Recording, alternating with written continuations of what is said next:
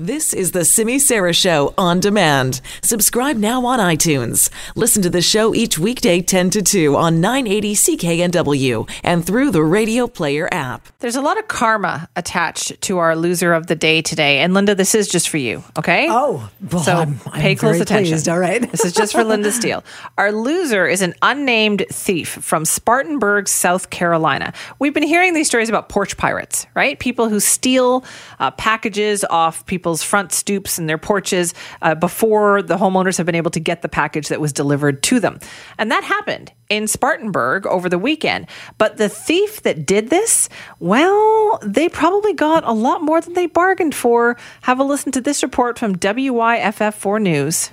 Spartanburg County deputies are looking for a stolen package full of tarantulas. Yep. A woman reported the package was stolen from her front porch on Friday. She says the 9 tarantulas inside are worth about $1,000. Deputies say she told them she got a notification the package was delivered at 9:16 Friday morning to her home on Judd Street. But it was nowhere to be found when she went to get it off the porch.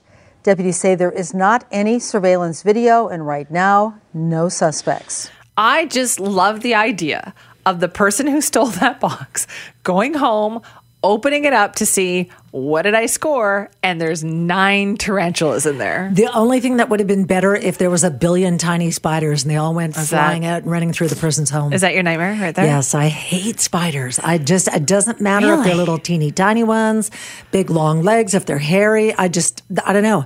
It's just got to be in the DNA. Hate them. Interesting, because right now I feel like it's spider season. There's a lot of them around. Like walking from my back door to the garage, I feel like I'm walking through every morning, clearing. You see Linda's face right now, clearing spider webs and brushing little spiders off, and the whole. No. Okay, not for Linda. Not good.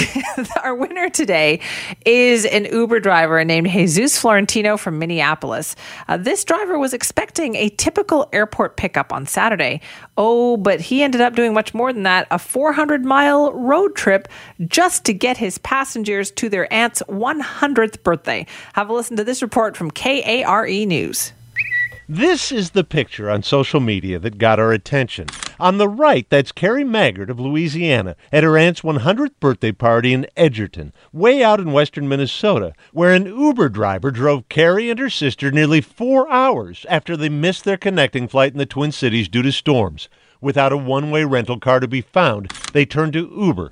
And look whose name popped up on the app. Quite a surprise when my notification came up and said, Jesus is 7 minutes away, which I'm sure is Jesus. I love my work. Jesus Florentino Jr., to be exact. How can you turn down they want to honor their aunt's 100th birthday to be present? He was so sweet and immediately said, I'm a driver, that's what I do, I will take you.